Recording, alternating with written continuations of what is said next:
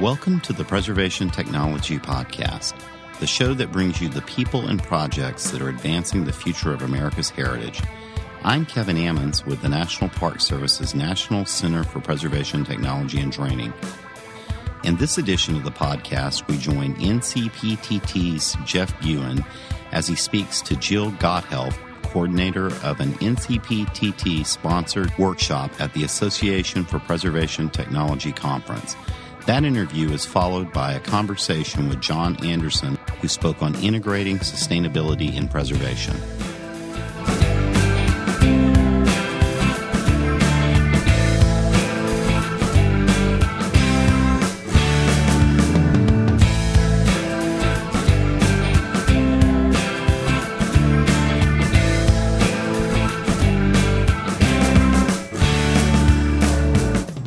Jill Gotthelf. I'm a principal at Walter Sedgwick Architects, and I'm co-chair of the EPT Technical Committee on Sustainable Preservation, and I'm a preservation architect. Okay. Tell me a little bit more about that committee and why it chose to hold this particular session. The Technical Committee on Sustainable Preservation began out of a Halifax symposium where we realized that there was a growing concern about sustainability from a holistic perspective, not just energy and environment, but also community and social equity, and how our heritage buildings played into this movement, and what we should and shouldn't do, as well as the issues of climate change and the impact they're having on our buildings. And it was really a very widespread look at our heritage buildings and issues of sustainability and environmentalism. And from that, over the years, the committees looked at addressing issues from rating systems to climate change, education, preservation programs in the schools, and are they addressing issues of sustainability. And now we've also moved into focus of policy. And there was a symposium in Montreal that addressed theoretical issues. And over the last 2 years since that, we realized that we at APT have a specific expertise in technology and in the technical end of these issues, and looking at all the organizations that have been working on sustainability. There's other organizations who really are public policy organizations and addressing many of those concerns, and that we really needed to focus on some of the technical issues so we could offer our expertise to the entire field addressing sustainability. And with the coming out of all of these new codes, especially the upcoming International Green Construction Code, we realized that many of the concerns dealt with energy and our envelopes, and we, deep down in our hearts know that historic buildings are not the energy hogs that they're made out to be, and the advantages of thermal lag, and that buildings built before World War II had to address environmental issues because we couldn't design the environment out of our building.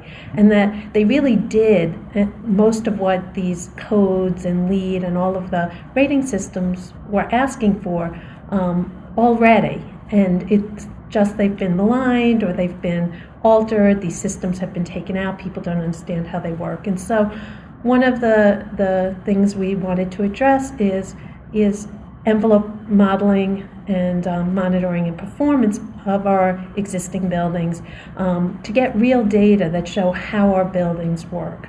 Modeling of new buildings, we're finding buildings are modeled and then they don't perform the way they're modeled to be. We with historic buildings have the advantage that we have real buildings that we can go out and actually do real models based on performance testing. And so the decision was that now was the time for a 2-day workshop to discuss what tests are available for historic buildings, what information can we get and show, and then how can that information be transferred into a model so that we can generate data that we can take to explain how our historic buildings work, what systems are in place, what happens once those originally designed systems are restored, how does the building perform by itself, and now what intervention really is necessary.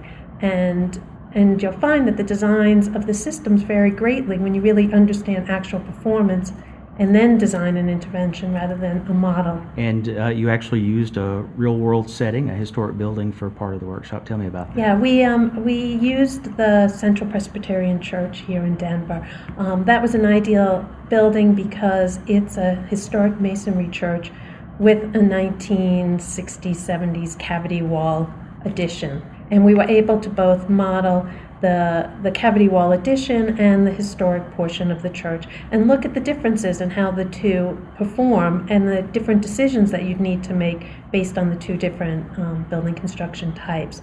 And there was a series of pre-testing that was done about a month ago, so that we had a baseline testing as well as doing the hands-on testing at the workshop, so that we had a report of the testing to discuss at the workshop as well as to physically do the hands-on testing.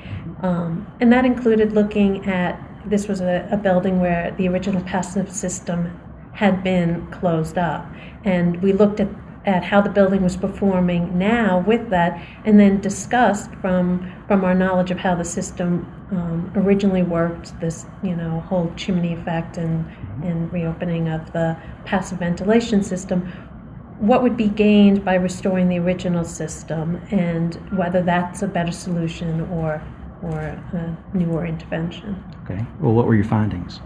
Well, interestingly enough, our findings were actually giving us real data for what we already knew about how thermal lag works, and based on modeling of looking at historic buildings and then modeling how the heat transferred through the building, we've actually started to look at putting insulation on as being a disadvantage, not just from what we already knew about creating dew points and moisture, but that it also didn't allow that additional heat to transfer into the space. It didn't allow us to gain the advantage from the thermal lag that we had naturally. And so it gave us a better understanding of what we already knew, how these buildings performed, in a way that we then could bring it on to our building stewards, and rather than just trusting us, they could actually see the data. Well, stepping back a second, you mentioned that this was, at least in part, a hands-on experience. Talk about that. What were the participants allowed to use, the different types of equipment and things? In the church, we actually had blower door set up for the participants to work through, and they watched the setup of the blower door, an explanation of the fans, how we pressurize or depressurize the building, through turning the fans on, having the system work, and then walked through with smoke so that we were able to identify locations where there were drafts. As well, then there was equipment for doing thermal performance, for doing... was that the little handheld? That was the little handheld camera that then was passed around and everyone was able to see.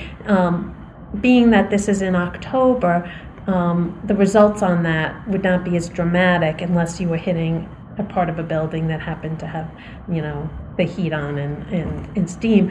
Whereas on a really cold day, in the winter, you would see greater differential, or a really hot day in the middle of the summer, you would see a greater thermal differential when we went and tested all the walls. But it gave a relative understanding of one surface to another surface. And that's been a discussion throughout this workshop, that all of our testing devices have reached a certain point of accuracy. They will continually grow to become more accurate, and there's a certain amount of user failure and a certain amount of changes in levels of accuracy depending on the sophistication of the equipment used. But every one of them are good tools for relative performance and understanding, because if you're using the same tool in one place and another place, your relative performance is still the same, even if its actual physical number that it's reading out is not. Okay. Well, tell me about some of the other folks that were involved in helping instruct the workshop. We have a range of instructors that include our leader in the hands-on testing is with a company here in Denver that's Lightly Treading, and they go in and do energy audits and evaluation and testing. They themselves are not trained architects, engineers in developing the new systems to make changes. They are very well versed in collecting the data and analyzing the performance of the building and developing an instruction on key areas where efficiencies can be added. We added to that several engineers ranging from structural engineers, mechanical engineers, and engineers that are also working in the energy modeling field, who then have been able to show us how that information that we gathered can be put into models and analyzed, can make informed decisions in our evaluation of cost benefits and life cycle cost analysis, and then can also discuss the pros and cons of making those decisions, understanding holistically how the building systems work, making certain changes are going to have impacts on other decisions that you make. So we've really had a nice range. You recorded the workshop on video, and you're going to do something with that as well. Tell me about that. Yes. This workshop is for CEU credits from the American Institute of Architects and the NEECES, which is the engineering, and the Ontario Architects. So it offered a full range of CEU credits. The entire workshop was videotaped from a grant from NCPTT, which we will take the 2 days and condense it into a 1-hour learning module that we would like to then make available to outside of APT as a learning module that can basically be an on-the-road learning module.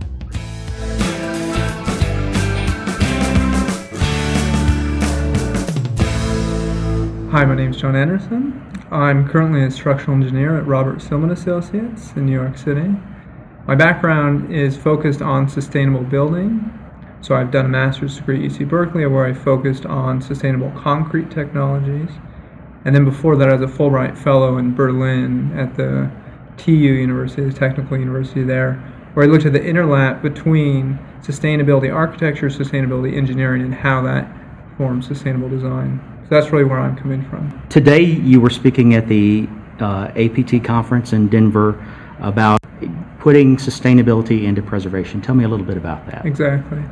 So the general idea with the preservation community currently is that preservation is sustainable. End of story. But what we're really trying to do is move sustainability into preservation so that preservationists can move from being a passive participant in the sustainability design movement to really being leaders. And then by being leaders, we can illustrate that historic buildings, historic neighborhoods have a lot to teach new buildings and have a lot to teach policymakers.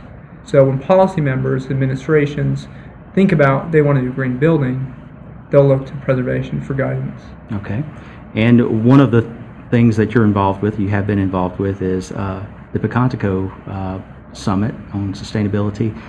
Tell me about that experience and what came out of it. Yeah, the Picantico Proclamation started by a group of 28 experts from different fields, from architects to engineers to business people to environmentalists, anyone who's affected by green building and who has an interest in this. And we really sat down and thought about how does preservation interlap and play a role with sustainability. And then we also thought about where are some conflicts there and how can we address those conflicts. Okay. And well, let's talk about those. One of the things that you mentioned in your talk earlier was imperatives coming out of that. Tell me about those imperatives. Exactly. So the background and the argument that we're really forming to make this case for green design, for sustainability, are the climate change imperative, the economic imperative, and to explain the climate change is pretty straightforward. The economic imperative is really changing to a green economy, so moving away from resource-dependent, non-renewable fuels and building practices to renewable practices, to practice of conservation. And the last one's equity.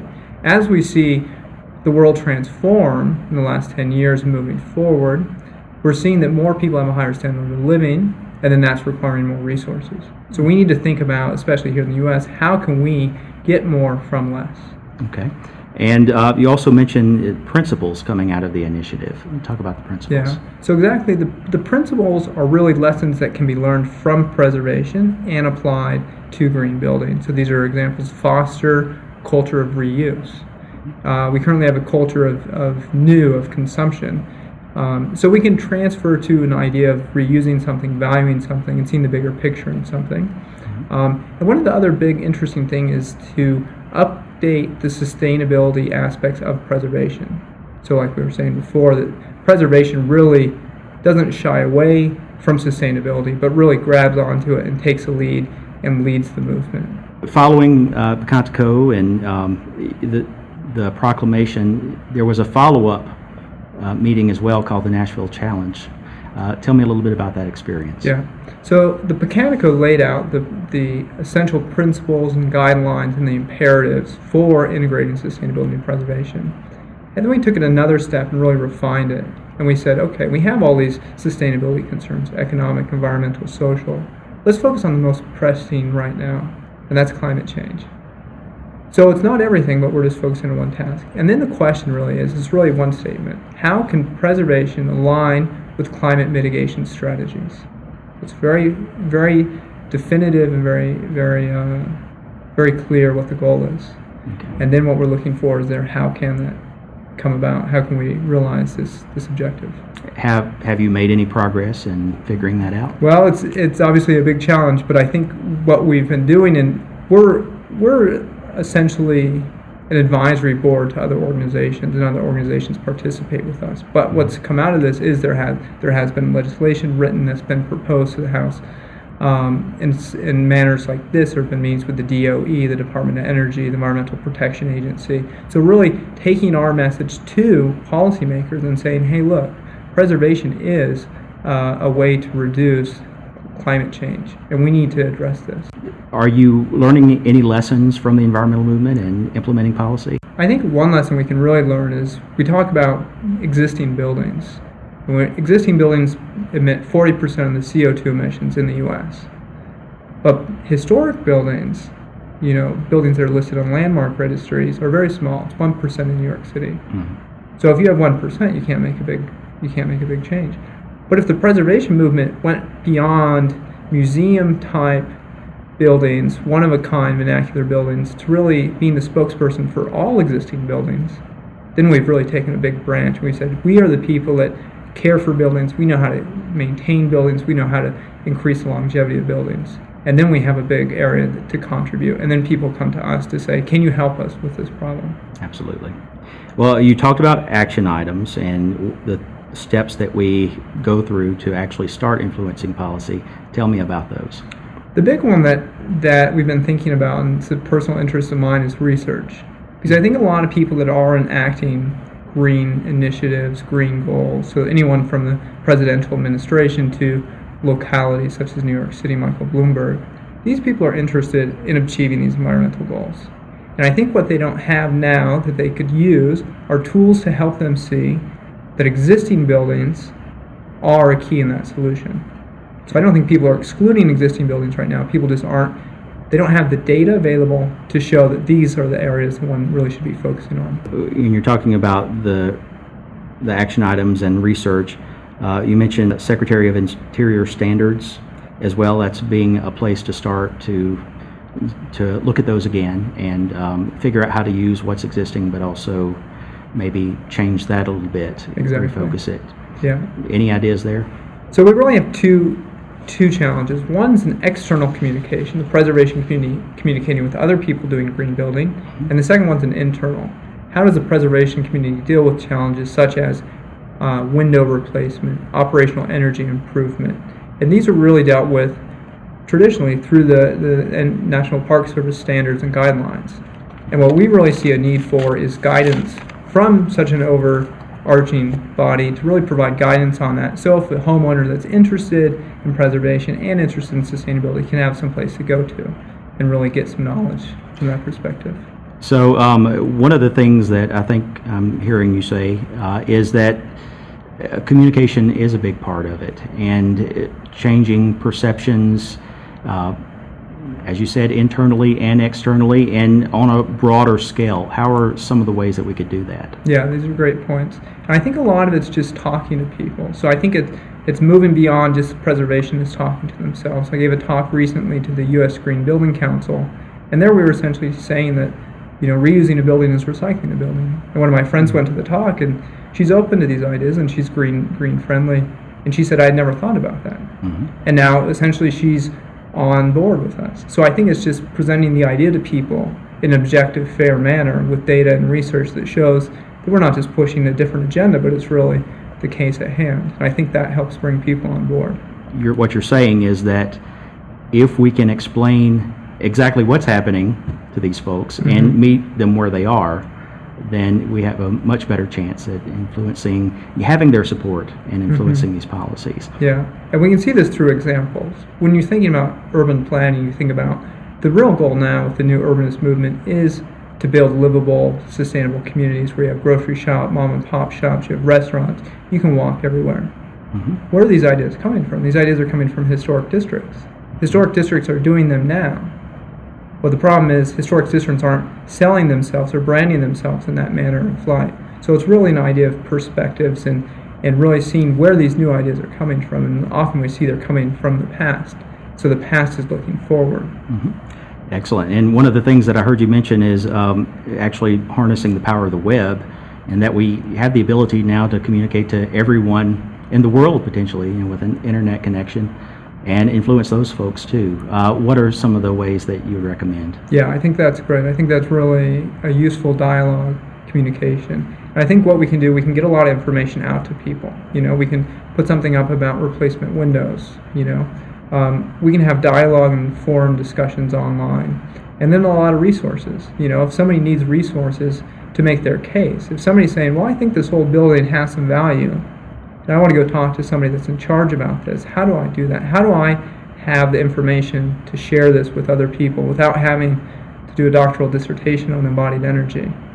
And just as important to that, besides just putting the information out, is to be able to interact about it and have a conversation about it rather than just saying these are the rules, exactly. Follow them or else. And I think that's traditionally what people get in their minds about historic preservation, is that mm-hmm. they're just telling folks what to do, but mm-hmm. they don't feel that they have a part in it, or exactly. they can be part of that conversation. That's a great point.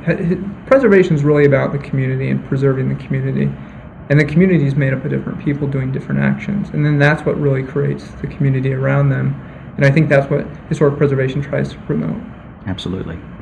Okay, and just to follow up with the initiatives that you've been involved with, you talked about the Contico and the Nashville Challenge. There was a group that actually came out of this effort as well that you're a part of. Mm-hmm. Tell me about that. Yeah, so we from Nashville, we drafted an agenda, an action item agenda, and this became the Sustainability and Preservation Policy Task Force, or Spitfire for short. Mm-hmm. And then this is essentially an advisory council to other organizations working on issues of sustainability and preservation. So we provide guidance on implementing sustainability into preservation, and also as a forum for feedback and holding organizations accountable. When we're saying we want to do these things, we're really there to help people achieve the goals and really move forward in the process. What are some of the organizations that you've worked with to try to advise? Yeah, so we're National Trust for Historic Preservation has been with us from the start. Friends of NCPTT has been from the start. And then also APT is involved, AIA is involved, and we have the American Council for Historic Preservation. So we really have everyone that's involved, National SHPOs. So everyone that's really involved in preservation is getting this picture. And this is really a place to come for assistance and guidance. Okay.